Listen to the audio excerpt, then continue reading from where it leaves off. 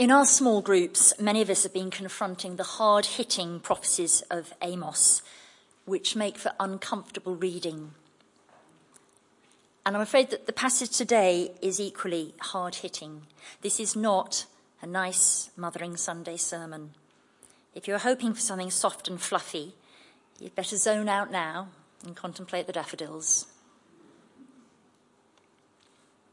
Helen explained last week that the aim of John's Gospel is to clearly demonstrate that Jesus is the Son of God. And John structures the narrative around various images and signs that show that Jesus is truly the Messiah, to help his readers and listeners come to their own life-giving faith in Christ. In chapter 4 last week, we looked at Jesus as the life-giving water. In chapter 8, Jesus claims that he is the light of the world. Whoever follows me will never walk in darkness, but will have the light of life. And this claim is repeated in verse 5 of our reading from chapter 9. I am the light of the world. Christ has come to bring God's light to the chaos and darkness of a fallen world, echoing God's work at creation. But now Jesus is in the process of recreating the world and its inhabitants, of initiating a process which will ultimately head to a new heaven and a new earth, which has no need of the sun or the moon to shine on it, for the glory of God gives its light, and the Lamb is its lamp. That's from Revelation 21. So this is where it starts.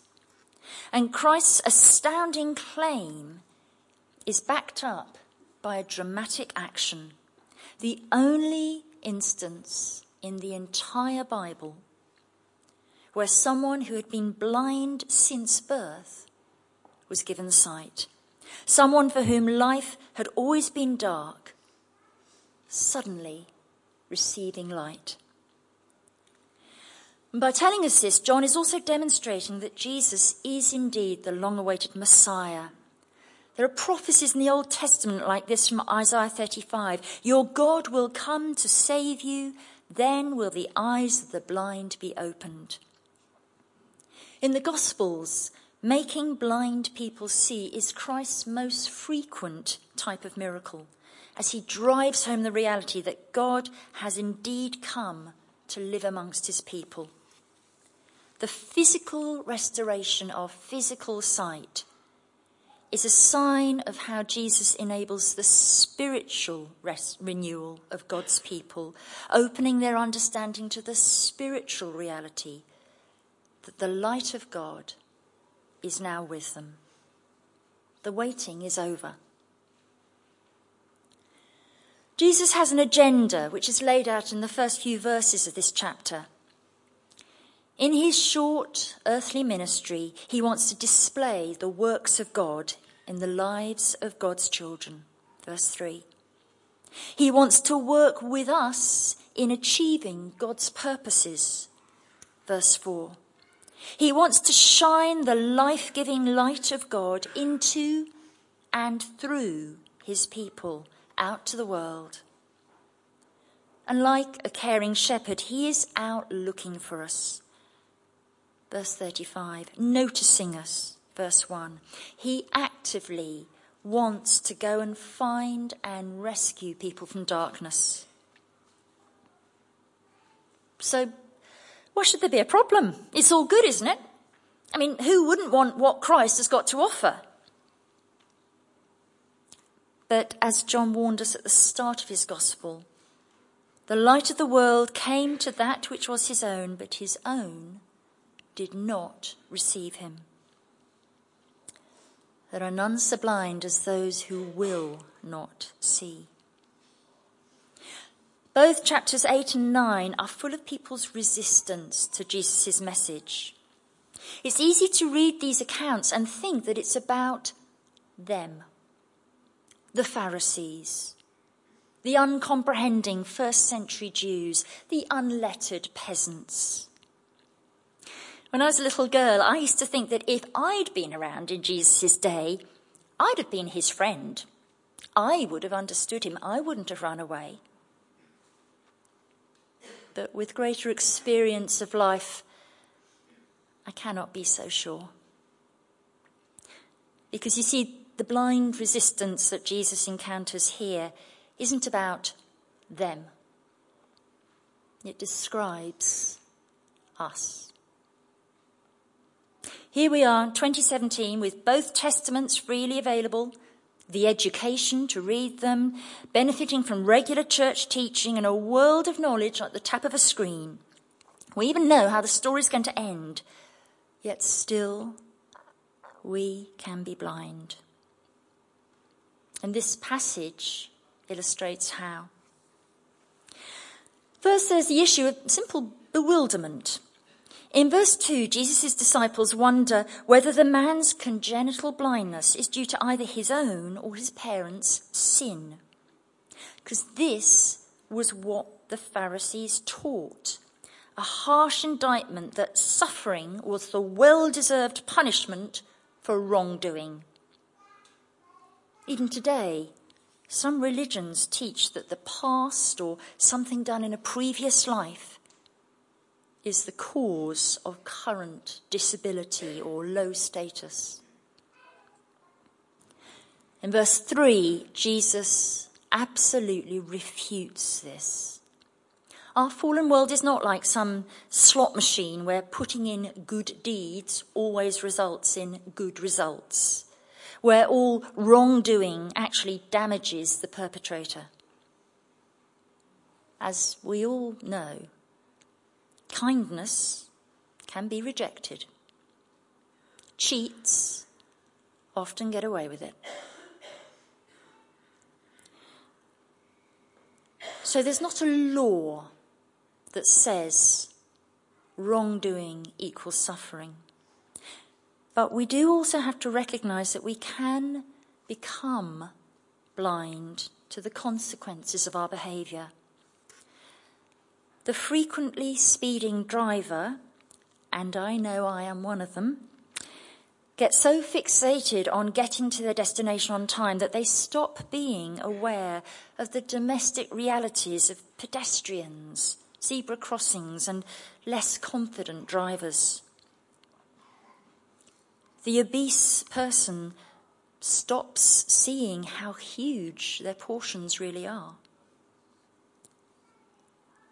The viewer of online porn stops realising that they are gazing at younger and younger bodies.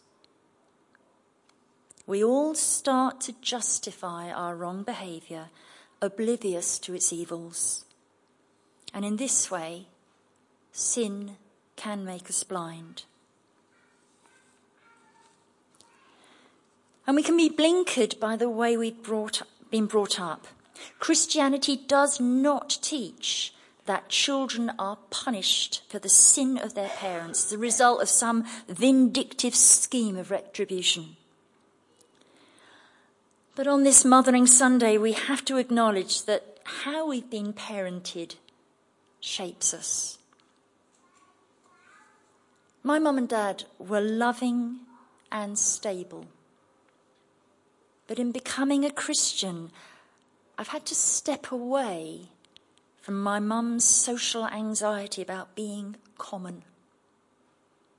My dad's casual racism, an underlying suspicion of Jews. I need Christ to keep challenging me about my inbuilt assumptions. And yes, it's invariably painful when he does. Sometimes it's easier to stay blinkered. Often we simply can't compute that things can be different to how they are. For a lot of us, our foundations are grounded on the tangible, the normal. When I used to gaze out of the old rectory windows at the beautiful cherry tree and the weeping willow, if you remember them, I couldn't imagine how 3 houses could possibly be built there. But here they are. Verses 8 to 9 tell us that some of the neighbours couldn't believe that it really was the sightless beggar that they'd so often passed. When we lived in Nottingham, a very rotund student called Mike sometimes babysat our boys. A couple of years later, he rang the doorbell on a flying visit, and our younger son came running to me and said, "Mum, there's someone at the door who looks a bit like Mike, but it can't be him because he's not fat." He was bewildered that it was indeed his old babysitter who had fasted to half his weight. Rather like our son, the neighbours were blinded by the usual to the transformation that Jesus was bringing about. We can also be blinded by the rules or the aucts that we have been taught. In verses 14 to 16, the Pharisees couldn't get past the fact that Jesus had healed the beggar on a Sabbath. It couldn't have been a work of God because it didn't fit their rules. It simply wasn't right. Worshippers at APC come from all sorts of religious backgrounds. Habitual Anglicans may feel that it's not a proper service if we don't have the confession and a hymn. Many from a free church background struggle to see how God can really speak through a predetermined liturgy. Some, desiring spiritual renewal, feel it can't possibly be released without lots of singing. All are underlying rules about how God is allowed to work.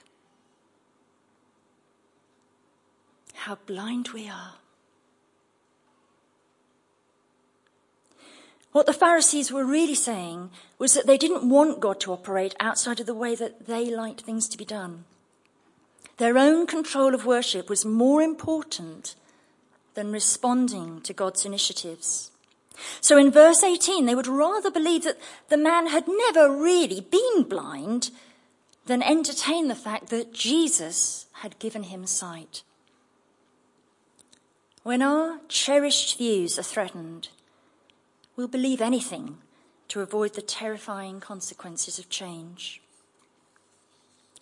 The thing is, the Pharisees were blinded by fear. They were well used to dealing with the pagan Roman world and condemning it from the security of the Old Testament.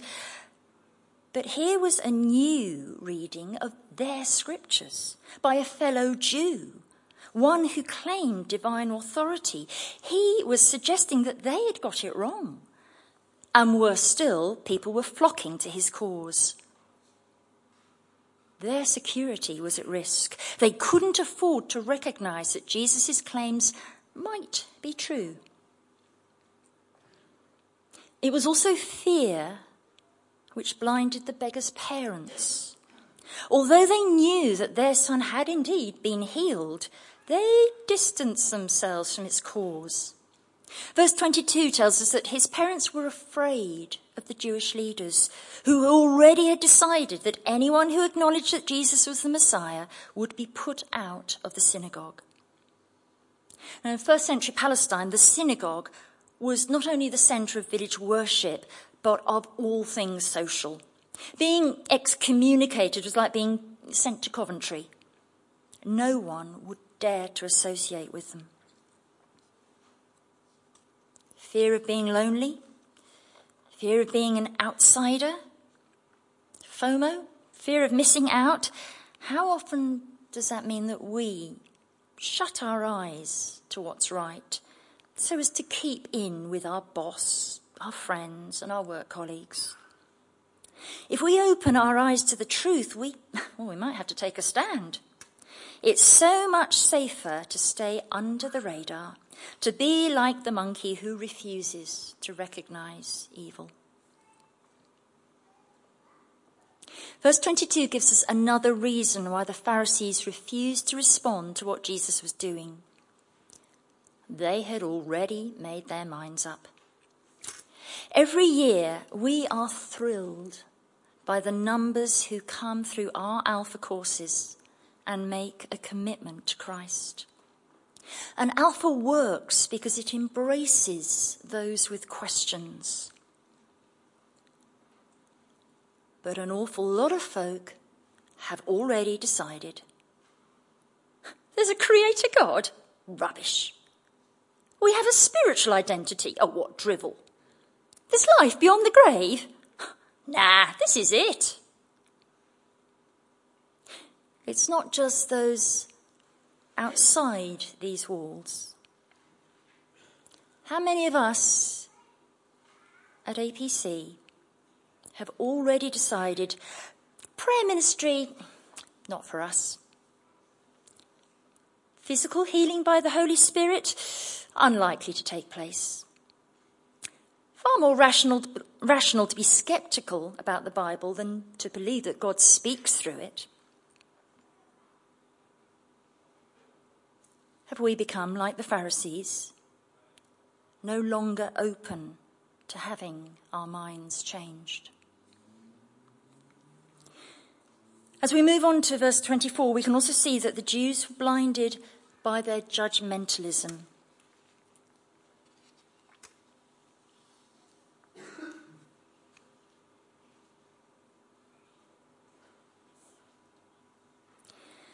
When they couldn't discredit the reality of the blind man's healing, they resorted to discrediting the person who did it.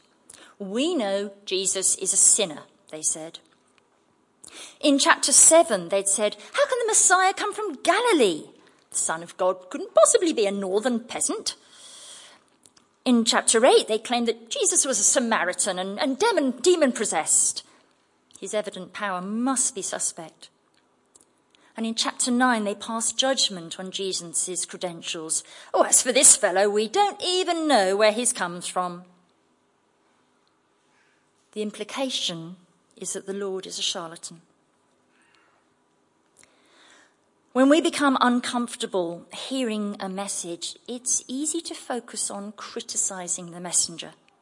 His or her faults become the excuse to stop listening. I don't care what they say. If it's them saying it, I won't take it on board. I'm afraid to say that I already have that attitude regarding Donald Trump. Why would I listen to his talk of saving the US economy when apparently he's already spent over 10 million on personal expenses since taking office? But what if God might use him in a way that I can't yet understand?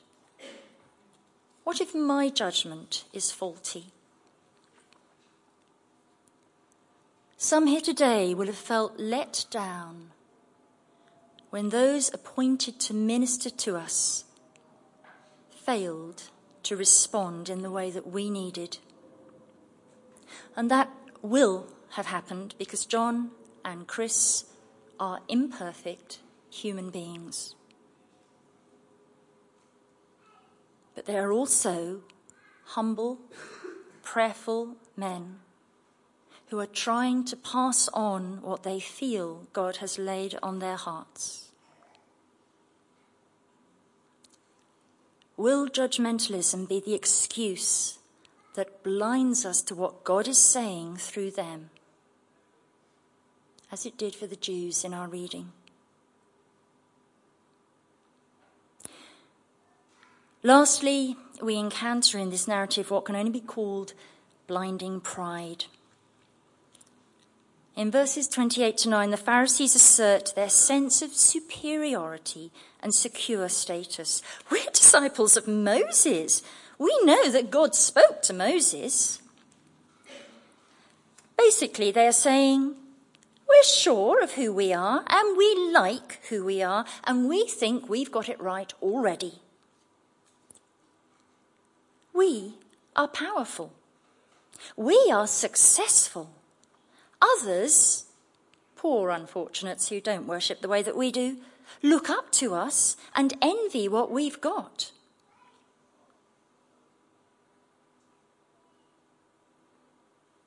Heaven forfend that we should ever think like that.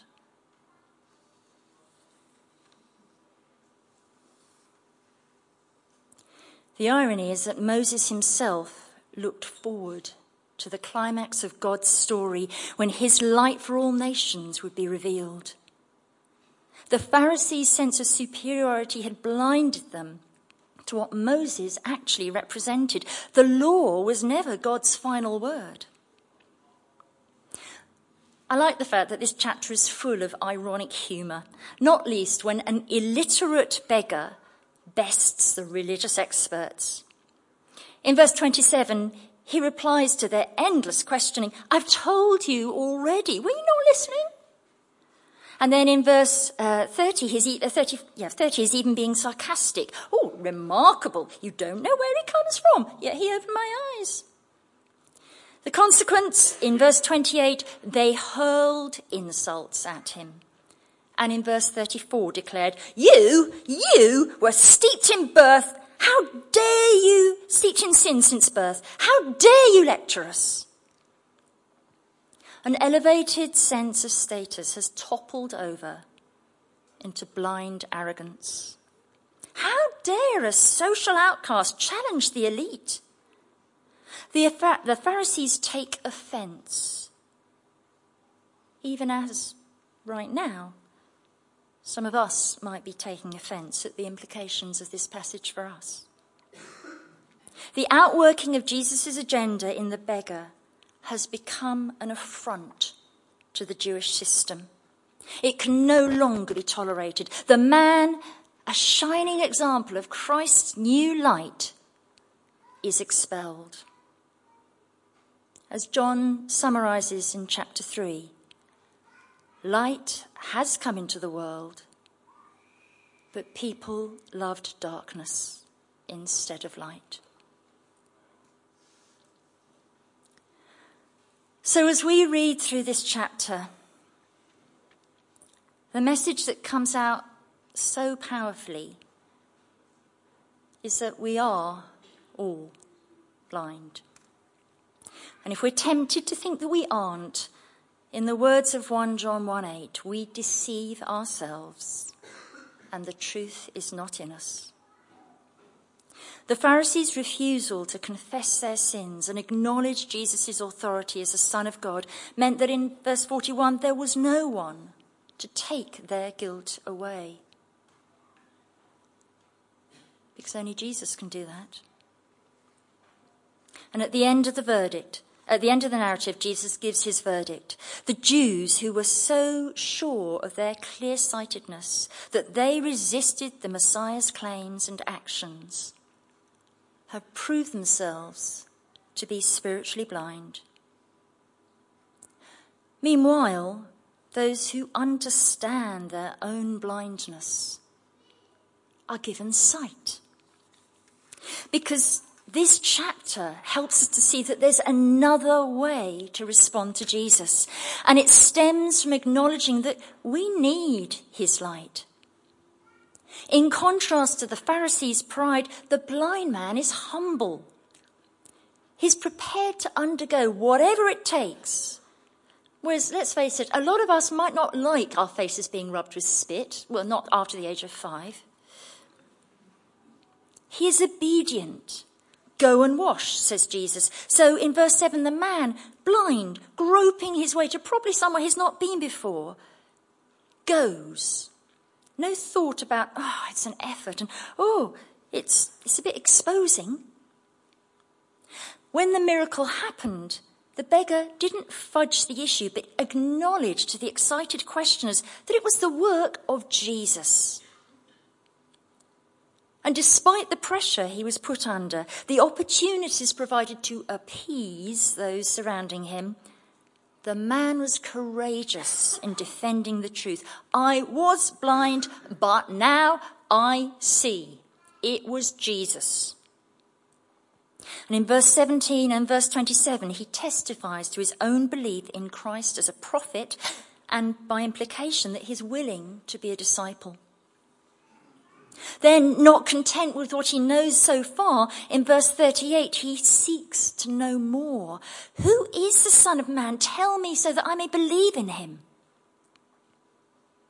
His submission to the work of Jesus in his life means that not only does he receive physical sight, he also arrives at spiritual insight. In verse 38, we read that he worshipped Jesus, a recognition that he was indeed God. Humility, obedience, courageous witness, and worship. We too can choose to respond like this. And if we do, we too can have our lives transformed, be rescued from our darkened understanding into the searching, life-giving light of Christ.